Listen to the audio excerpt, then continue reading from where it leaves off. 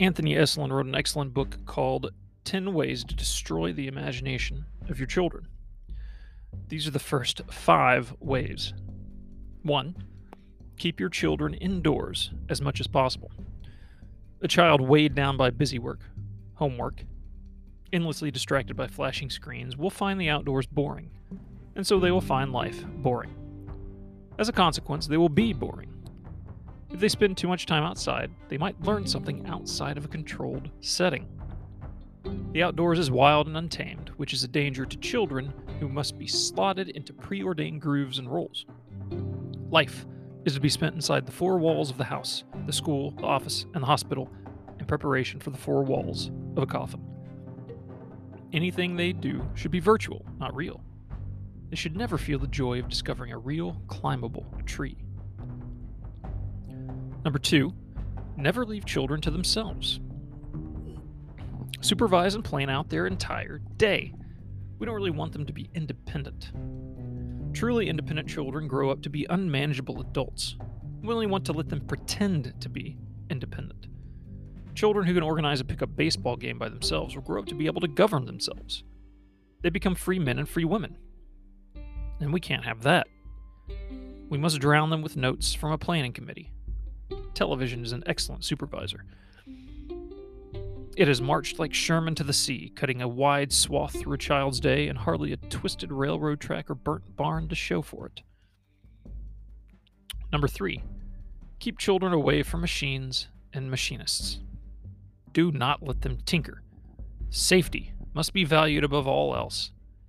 Theoretical knowledge must be honored more than manual labor. All topics must allow for political preaching so as to snuff out any wonder. Children must learn that the whales must be saved, and avoid any actual fascination with whales themselves. The political slogan itself doesn't really matter. It can be swapped out with its opposite. We have always been at war with East Asia, after all. Teach astronomy, but for goodness sake, never let them touch an actual telescope.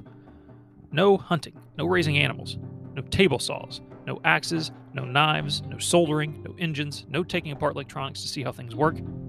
Treat these things as beneath them. Your children are meant for something better. Government work.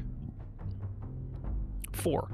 Replace the fairy tale with political cliches and fads. Fairy tales present evil stripped of any of its pretensions. It is ugly. It is gross. A child's moral imagination should not be trained with such stark truth. Boys should not be inspired to pick up a sword to slay dragons. That is too close to toxic masculinity. Better to raise them on cliches. Spin every story so it serves the latest political platitude, like all religious people are bigots or women are never frail.